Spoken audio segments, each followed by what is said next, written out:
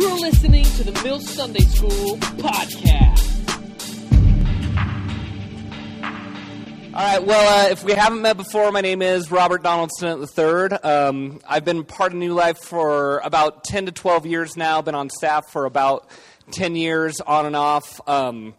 Helped out with the Mill in the earlier part of the decade, sort of helped it when it was just meeting in the Tag Chapel with Aaron Stern and Glenn Packiam and I, just a couple of guys, and it's been amazing to see how it's grown and what all's happened, and just the work that continues to happen every Friday nights and on Sunday mornings. Really love that.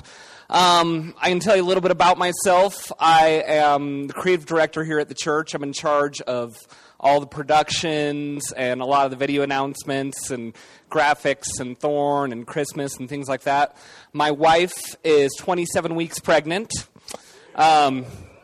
If you've never had a pregnant wife before, you might not know how pregnant that is. I know before I was married or had kids, I had no idea what any of the pregnancy talk meant. I didn't know what 27 weeks, that's sort of 6.5 months. It means the baby's getting pretty close. But I've noticed with pregnancy, there's all this sort of specific pregnancy talk that goes into it, especially when we were having the baby. All of a sudden, I'm making phone calls and trying to figure out what to do, and they're like, you know, when you're pregnant, you just talk about your body. You just do. And so I was on the phone with, like, a friend, and they're like, well, how far apart are the contractions? And I was like, I don't know, a couple of minutes. And it was getting sort of personal. And they're like, well, how dilated is she? And I was like, I don't know. How dilated are you? And so, you know, but once you have a kid, we've had one little baby, and second one's on the way, so you get sort of comfortable with that. Well, what we're going to be talking about that Joe hinted at this morning is some contemporary issues in church. And so what I want you to do first is take about 1 minute at your tables and just discuss why do you, and it could be you personally or sort of the universal you, but why do you go to church? Take 1 minute and discuss. Why do you go to church? Why are you here this morning?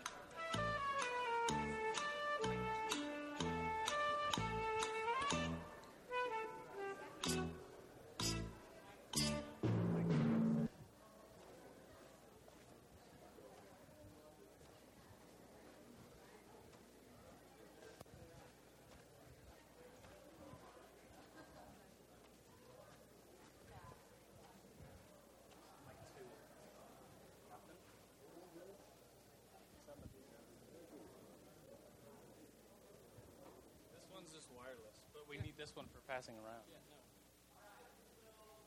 She's got nothing.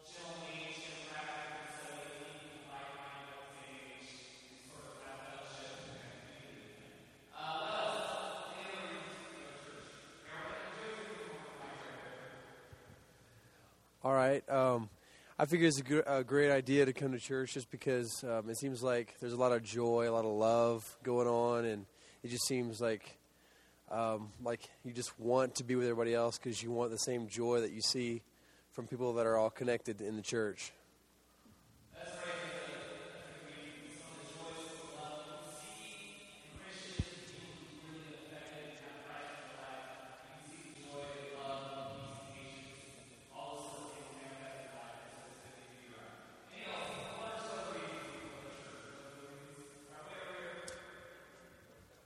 All right.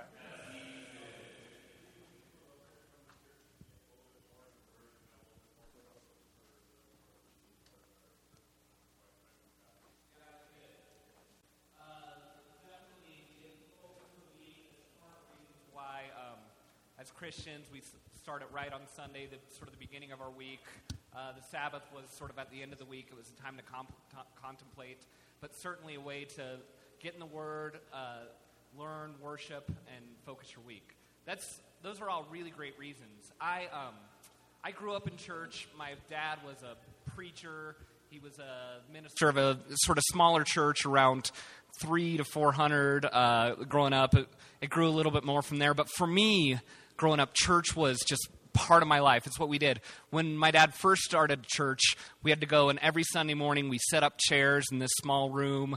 We, it was part of what we did. It was where our money came from. If tithes were good, if not, then I had to go work a part-time job as an 8-year-old. And so it was just a lot of, church was everything to me. It was what our whole life revolved around. And then I had friends at school growing up, but for me, my church friends were the really good friends. They were the ones, we had lock-ins. Has anyone ever been to a lock-in?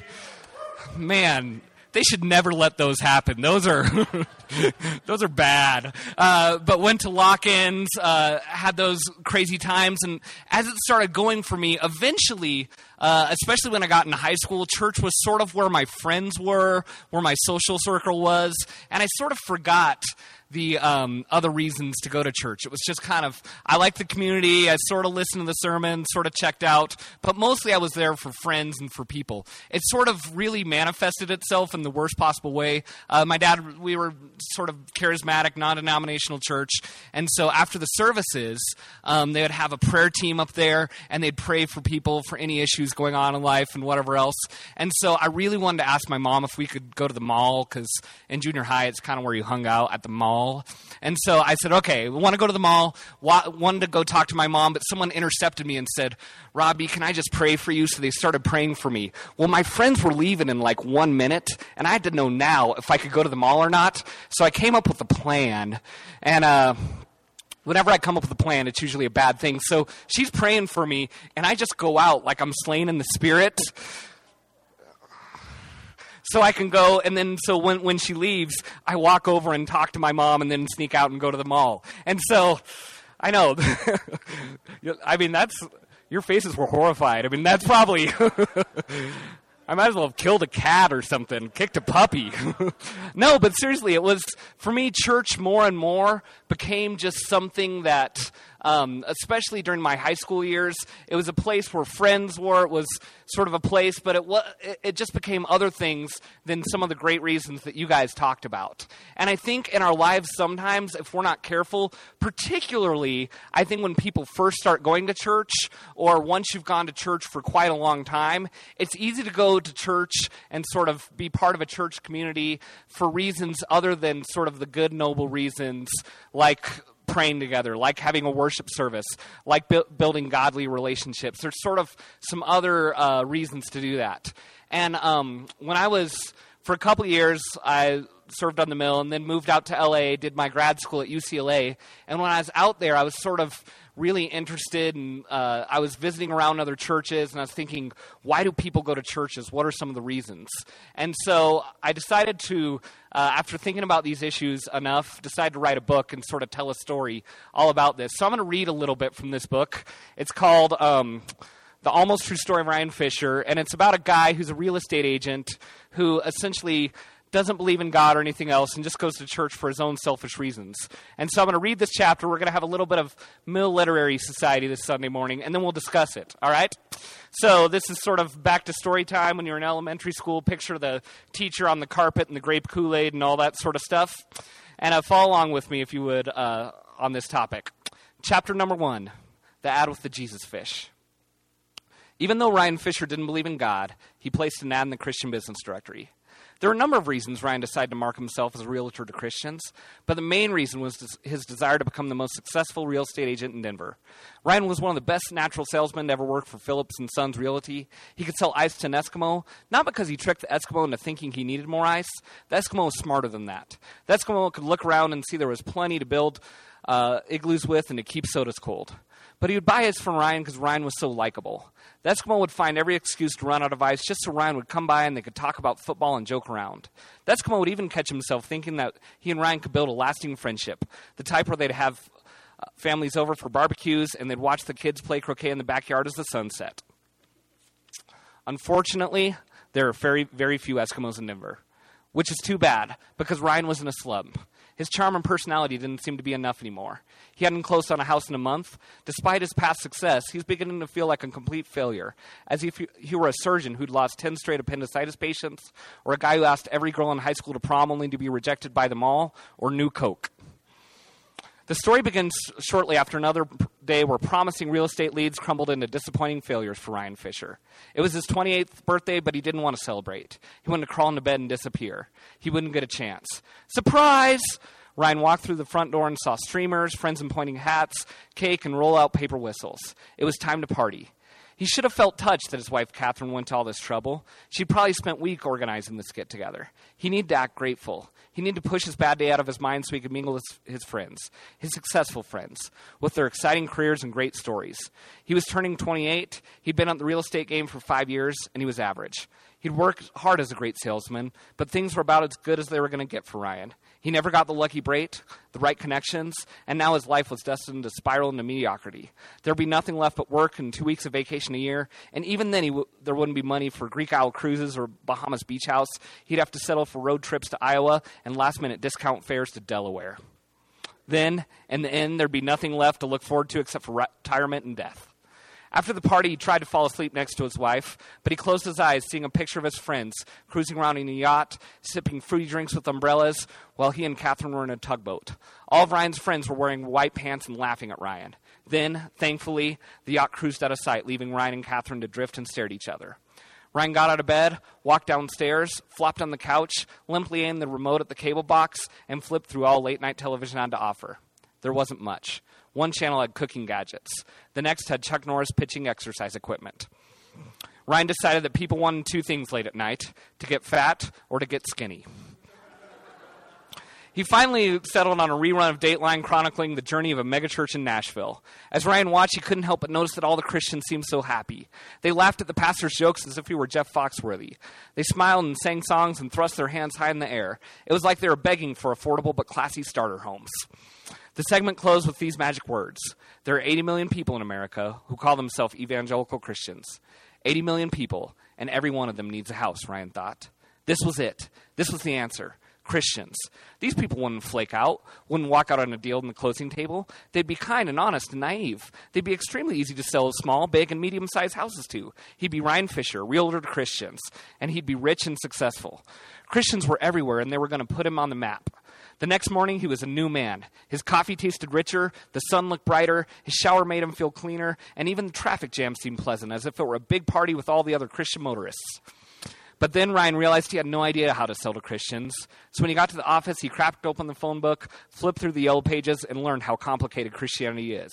He discovered that all of the churches had names that sounded spiritual, but Ryan had no clue what they meant. There were lists of churches that gathered in different parts of town with similar labels: Assembly of God, Baptist, Calvary Chapel, Episcopal, Evangelical Free, Foursquare Gospel, Lutheran, Open Bible, Our Lady of Guadalupe.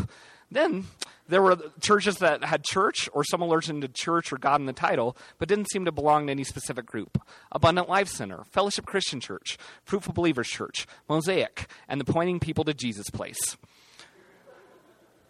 When people converted, Ryan wondered how they decided what brand of Christianity they would join. It seemed like it would take a lifetime to understand all these versions of Christianity, but Ryan didn't have a lifetime, so he started calling churches. Most of them didn't understand exactly what Ryan was asking.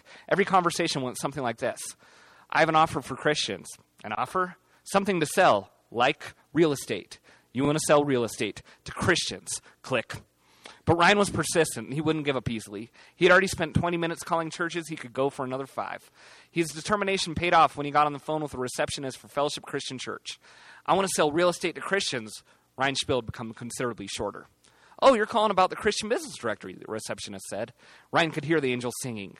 "Yes, the Christian Business Directory. That's exactly what I'm looking for."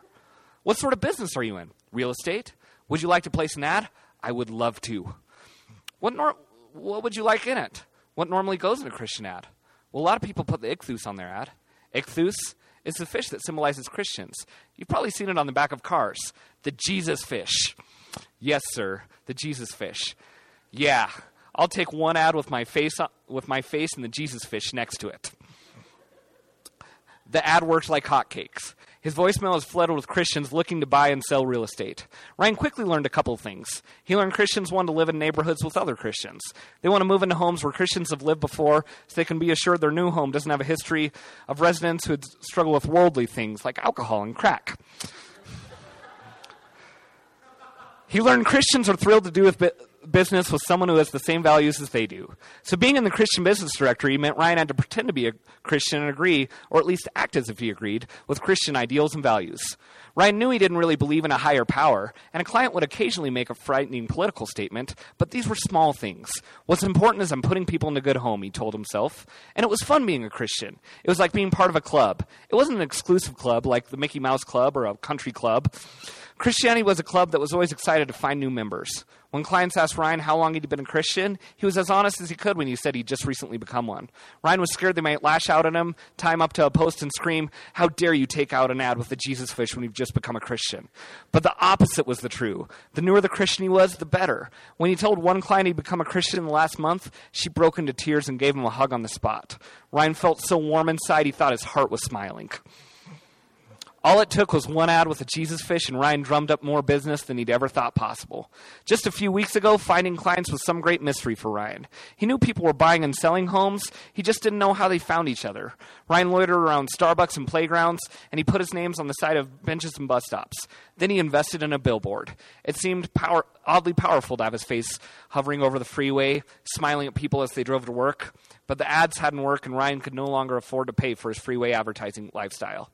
Soon, an ad for Coors covered his face. Other people might have been happy to see his billboard go, but every time Ryan passed those blonde bikini girls playing tackle football in the snow, he couldn't help but feel depressed. But none of that mattered anymore. He was a Christian now, a Christian realtor. Still, things weren't perfect. Ryan was scared someone would ask him something every Christian should know, and when he didn't know, they would call him a pagan, rip his name out of the Christian Business Directory, put feet on his Jesus fish, and he would have to sell to people who believed in Darwin. But there was something else, something deeper that bothered him about selling affordably priced real estate to Christians. When he did business with them, it was as if they expected something. Christians expected the cheaper deal. They expected not to have to pay as high as a realtor fee. They expected to know when the best house was on the market, and they expected Ryan to hook them up. Ryan wanted to confess that he was in this solely for business reasons, but he could never say something like that. If he did, people would know for sure he wasn't a Christian. The first question that threw Ryan off came from Stan, a Baptist. Ryan had no idea what it meant to be a Baptist, but he thought the Sanders house would be perfect for Stan and his family. That side of the house was painted with burgundy and beige trim, and had a pond in the backyard where Stan's kids could breed giant goldfish. Inside there were tiny hardwood floors, 3.5 bathrooms, and 2 fireplaces. Ryan was ready to ask a question about the Sanders home when Stan asked, "Where do you go to church?" "Fellowship Christian Church," Ryan blurted. It was the first name that came to him. He remembered the ad in the phone book had a blue sky, clouds, and a picture of a dove holding an olive branch flying through a window. It was very serene. "Who's the pastor there?" "I forgot his name." "Forgot? We've just started going. Where'd you go before?" "What are you, some sort of investigator for the Taliban? Isn't where I go to church between God and me," Ryan thought. This is what he wanted to say, but he's learning being a Christian meant never saying what you really thought out loud. So instead, he just said, "I just became a Christian." Stan wasn't impressed by Ryan's recent conversion. He simply asked, "How'd you get saved?" Ryan wanted to think of a clever lie, but he couldn't because he had no idea what Stan was asking. Ryan didn't know you had to get saved somewhere. He decided to become a Christian the same way people become Red Sox fans. He jumped on the bandwagon. He liked all the people, the culture, and he wanted to be part of all the fun. He wanted to hang out with, sell real estate to, all the smiling, laughing people he saw on TV. So Ryan was honest and told Stan, "I don't know. All right. So this is obviously sort of a satire that points out some big ideas, but here's what I want you to do for a moment. Take a moment and discuss. Now, we've discussed some of the reasons that you go to church, but I want you to take 2 or 3 minutes and discuss some of the Ryan Fisher reasons that people go to church, some of the reasons that may not be as pure or noble or sort of honest as the reasons we went. So take about 2 or 3 minutes. Go ahead, discuss. What are some Ryan Fisher reasons that people go to church?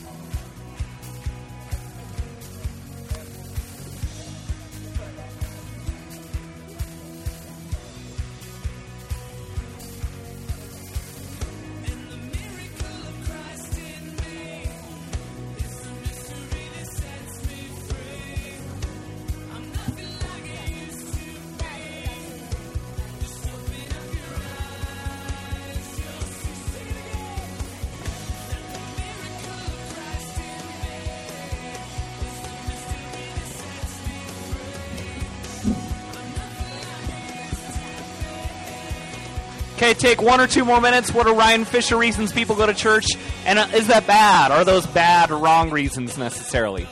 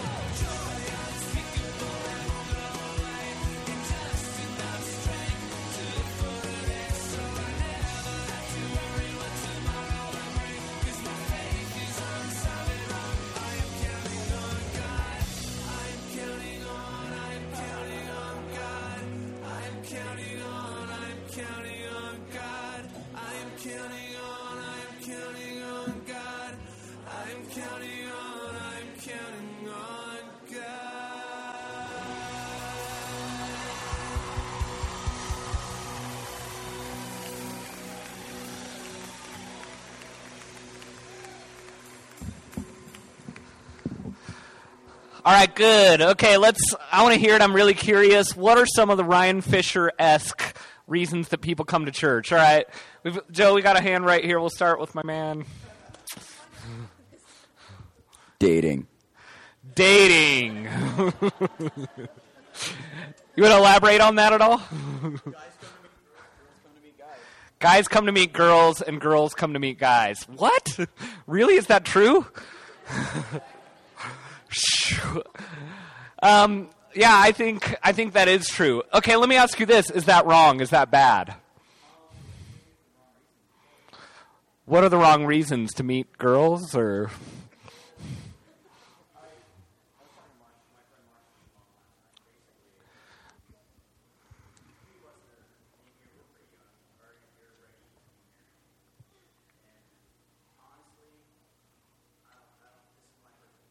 Okay.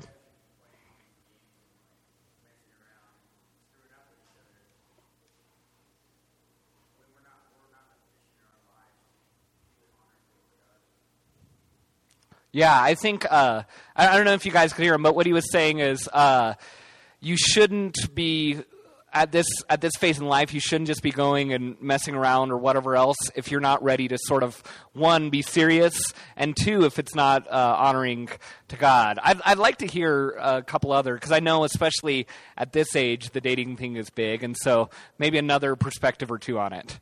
Yeah. Going to church to be able to meet someone isn't necessarily in and of itself wrong, as long as that's not your main goal. If your main goal is to meet God and you happen to meet someone else, I would say that church is probably the best place to meet someone because they're more liable to have a heart after God, and you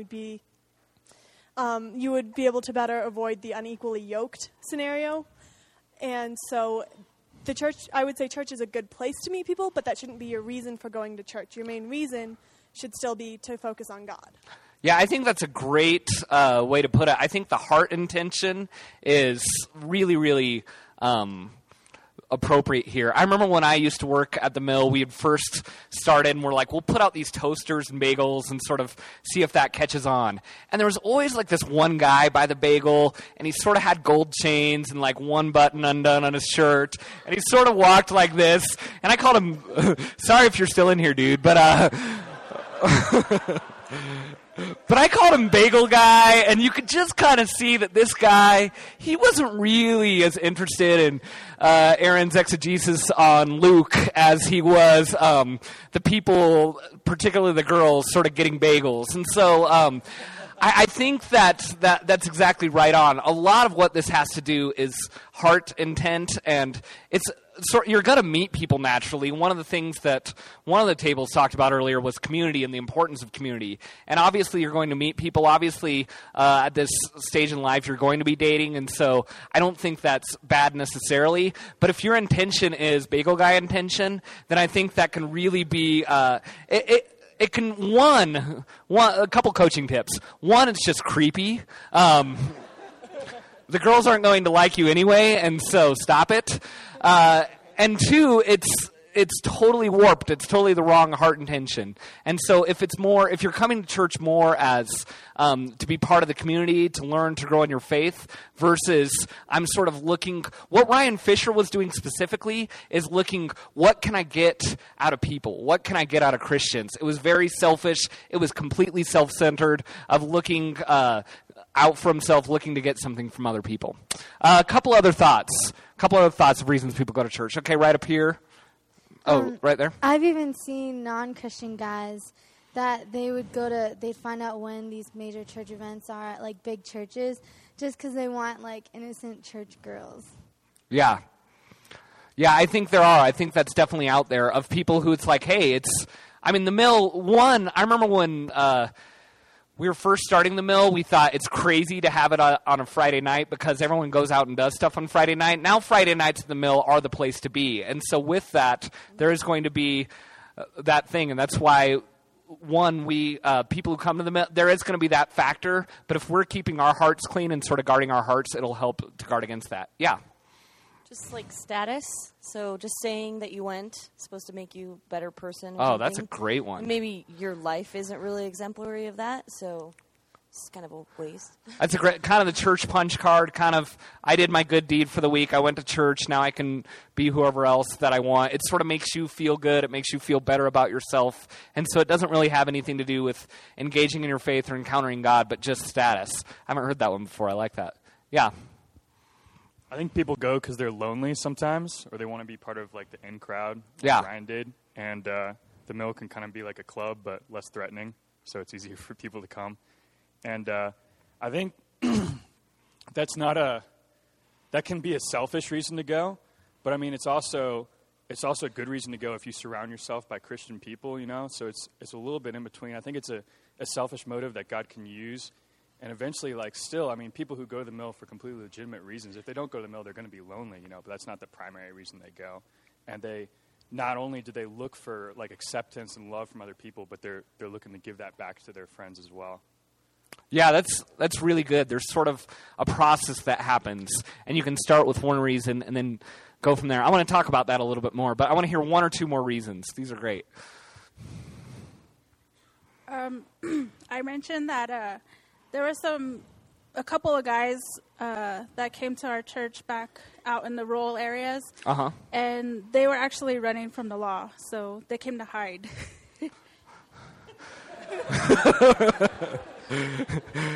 It's a good place to hide from the police. Wow. There are police at the doors. If that is you, please leave now. I've never heard that one either. That's okay. One more reason.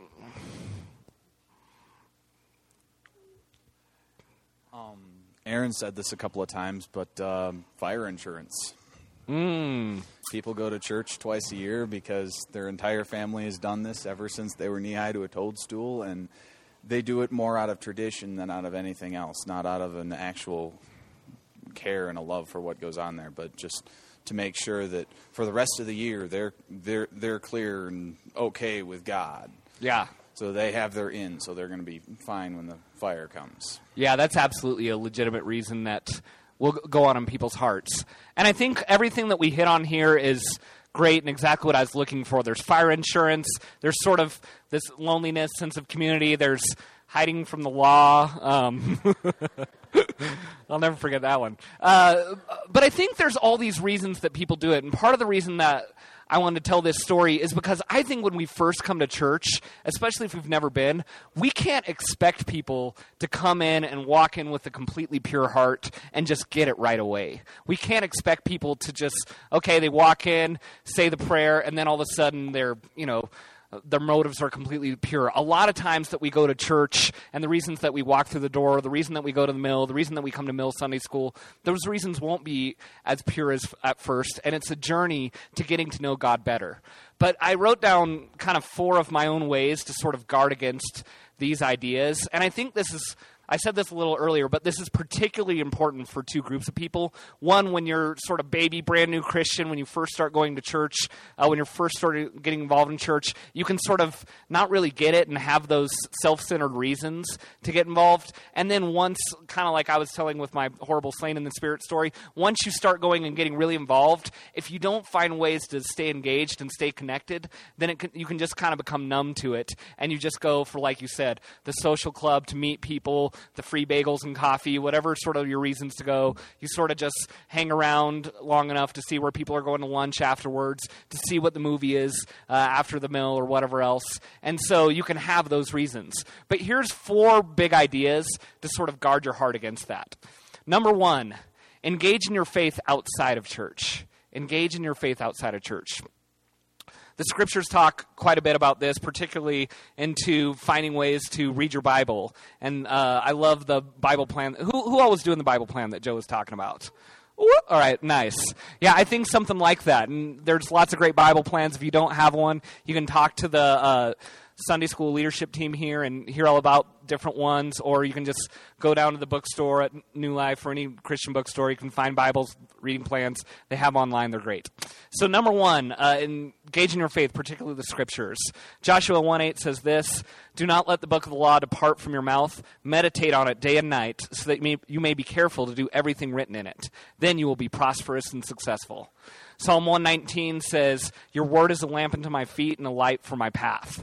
And these scriptures talk about the importance of the Bible should just be part of our daily life. If we're going and, like you said, if it's just fire insurance, if it's just sort of getting our spiritual fix and then leaving, that sort of leads to our faith becoming really shallow, to there not becoming much there. I liked what the guys at this table said, which is it's sort of church is the way to start off your week right, to sort of get your week centered, but that's not the only point. That's not the only time it happens.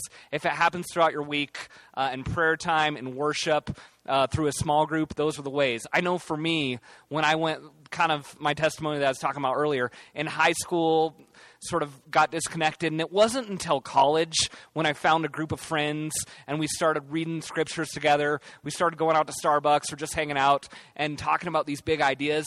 Then it wasn't my parents' faith. It wasn't mom and dad's faith. It was my faith. It was this was my religion. This was, Jesus working in my life. It wasn't what someone else was telling me. It was me reading the scriptures, me praying, me owning it. And that made it be centered and helpful for me. Number 2 way to sort of fight against those sort of insincere motives of coming to church is engage in the service. Find ways to engage in the service. So when you walk into church, when you're worshiping, if you're going to be there, if you're going to be standing in the worship service anyway, don't be bagel guy looking around at all the girls or anything else. Really be there, standing, however you worship, but give your heart. Contemplate the words as you sing them. Think about them. We have this amazing worship team here at New Life. Some of the songs that they write, sometimes even for me, I can just sing them, but sometimes I'll sit down or I'll be singing there and I'll really just be reading the words, thinking about the significance of them and how powerful they are. And so for me, when I sing them, it is my own prayer. It is my own cry. And so during that worship time, really make it. During the sermon, when Pastor Brady, when Aaron, when Joe's teaching Sunday school, don't be thinking about where you're going to go to lunch. Don't let your brain disconnect, but really kind of find a goal, take notes, say, I'm going to walk away with one big idea here. Find a way to engage. It's really, really easy to come to church, stay in the hallway a little bit too long, leave a little bit early, but if you find ways to engage, then it'll make it your own. And sort of the third big idea is this. Treat people as people first. When I was in LA, one thing that happened was everyone was, especially in the industry, when I was out there, I went to UCLA and I was doing some screenwriting. And so I'd go to industry parties or industry events and things like that. And the funny thing that happened was it was so easy just to be a walking business card. It was so easy. You're just walking around because you're so desperate to make it and find your in. And so I was a screenwriter. And so everyone I did, I was just like, I'd introduce them and they'd say, what do you do? I'd say, my name's Rob Stinnon. I'm a screenwriter. I'd pass out a card. I'd sort of really try to no matter where the conversation was going, if we were talking about weather or politics or sports, I'd be like, yeah, speaking of sports, I wrote a great screenplay about the apocalypse. And so it's really awesome. I picture Brad Pitt and Tobey Maguire as attached to it. And so, I would always just sort of skew that conversation. It was always, I was never talking and listening to someone. I was always at those parties, and this was something that I just sort of learned in LA. I just would always guide the conversation to my own goods. And the reason I did that was because I watched everyone else doing it, and after I'd leave those sort of industry events, I felt so awful. I was like, this is a human being with family and problems and everything else, and all I'm looking at them at is a business card. What can you do for me? And that's the only way that they're looking at me. If we do that in church, when we're walking around the hallways, sometimes if you're in business, a lot of times that will happen. That can happen, that you can look at people like that. But sometimes you can just go, you can be talking to someone and all you're thinking about is, I've got to go meet my friends, and so I'm just going to have that quick 1 or 2 minute conversation so I can blow on by and meet my friends or whatever else. When you encounter someone there, when you're talking with them, if you're having the conversation already, take a moment and really engage with that person. Talk with them. Ask them how they're doing. You never know.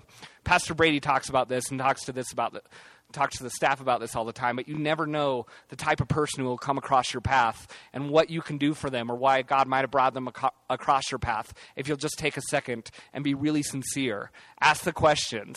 And when you ask the questions, stop and listen to the answers. I think those are the sort of authentic community. Those are the type of relationships that I have seen happening in the mill. And if you do that, then those will be really life-changing. And you never know the person you can impact. I want to read real quick from chapter John, verse 2, starting at verse 13. Actually, starting at verse 14. In the temple he found those who were selling oxen and sheep and pigeons, and the money changers sitting there. And making a whip out of cords, he drove them all out of the temple with the sheep and oxen. And he pounded the coins of the money changer and overturned their tables. And as he saw those who sold the pigeons, he said, "Take these things away. Do not make my Father's house a house of trade." And so this is one of the only times in the Bible. This is actually I direct the Thorn every year. It's the Easter production. And Mark Russell, who was our first Jesus, he actually wanted to get a whip and start like going around and whipping some of the Pharisees and things like that. And I thought, I don't know if I really want Indiana Jones Jesus. That might be like a little bit too much, a little bit too far. But Mark would always say, this is the time in the Bible when Jesus got the absolute most passionate. This is the most, not just passionate, but angry. He was flipping over tables. We actually have him go and block the scenes. He flips over the tables, throws the coins. This is when Jesus really went, Chuck Norris angry at the church. This is the only time that, one of the only times that we ever saw it. Not when people were beating him, not anything else. This was the time that he stood up and was angry. And I was reading a lot of different studies on this and why that happened. But part of the reason was because once things get too businessy, once things get too centered focused, once things get too me focused, it's easy for the whole mentality of the church to change. And the people who were the money changers, a lot of them were the people who should have been ministering. They should have been taking care of people. Now, what they were changing money for was they were buying sacrifices to take into the temple, and that was a perfectly legitimate sort of business transaction. They did need those sacrifices, but there were other people to do that, and there were other places to do that. At church, it was a place to come, to contemplate, to pray, and to really focus on God. And so I think if we make that our cry, that's what we do, then that'll help keep those motivations clear. That'll help keep our motivations right and pure and holy of why we step into church. All right? So that's sort of the big idea I want to share with you. We'll pray, and then I'll have Joe close us up. Father God, I thank you so much for Mill Sunday School, Lord, this group that meets on Sunday mornings to grow deeper in you, to learn more about you, Lord, and to expand their faith, Lord. I pray as we go and as we continue to come to church, Lord, as we go into service this morning, Lord, that we really would engage in the service, that we would find ways to walk away with some insight that you've given us, Lord, that when we worship, we'd worship with all our heart, our mind, our soul, and our strength, Lord. We love you so much, Father, and we give this up to you in your name. Amen.